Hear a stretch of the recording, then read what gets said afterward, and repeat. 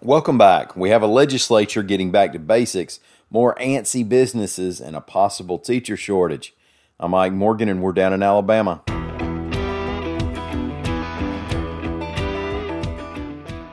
When the Alabama state legislature was planning to reconvene after taking a nearly 2-month COVID-19 spring break, the word was they were going to get in there, hammer out the budgets, pass some local legislation, and get out.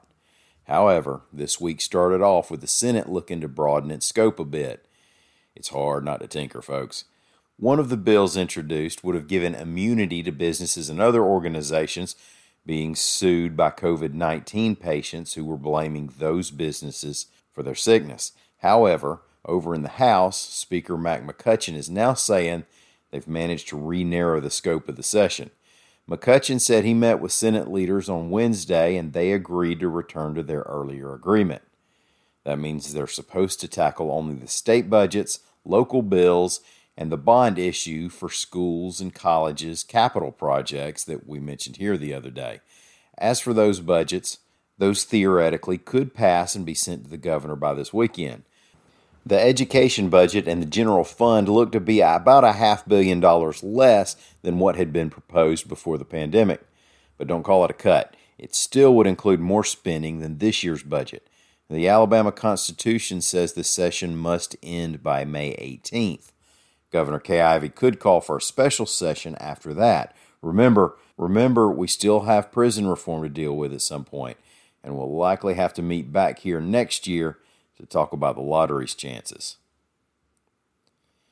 More people in Alabama are pushing for fewer restrictions for businesses as the coronavirus outbreak lingers.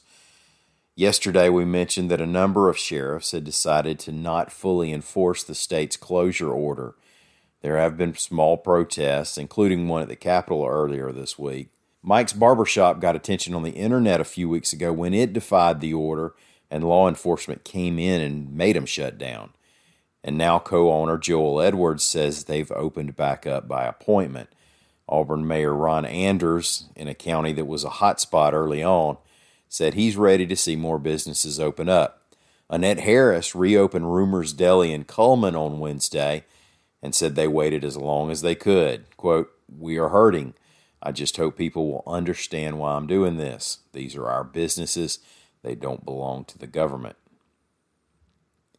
If there's not enough to worry about concerning Alabama's schools as they try to navigate through the COVID-19 pandemic, the teacher shortage could be magnified, reports AL.com's Tricia Powell Crane. And we're liable to be down many of our most experienced teachers. You see, 1 out of 4 public school teachers in Alabama, about 14,000 of them, are at least 50 years old. As we've heard over and over, the older you are, the higher a risk you face if you contract this coronavirus. And even though being in your 50s doesn't exactly make you a dinosaur, it's not like being 25, according to the statistics, and people at that age and older often do have some of the underlying health conditions that might also get you into trouble with COVID-19. President Trump, during his town hall the other day, even said some older teachers might need to sit it out for a while. Alabama often has a hard time replacing all the teachers that leave or retire as it is, and it's worse in rural areas. In Pickens County, 44% of the teachers have 20 years experience or more, so it could be tough if we lose a bunch of them now. Thank y'all for listening. We'll be back here again tomorrow. Until then, stop by and see us on the internet anytime you want to at al.com.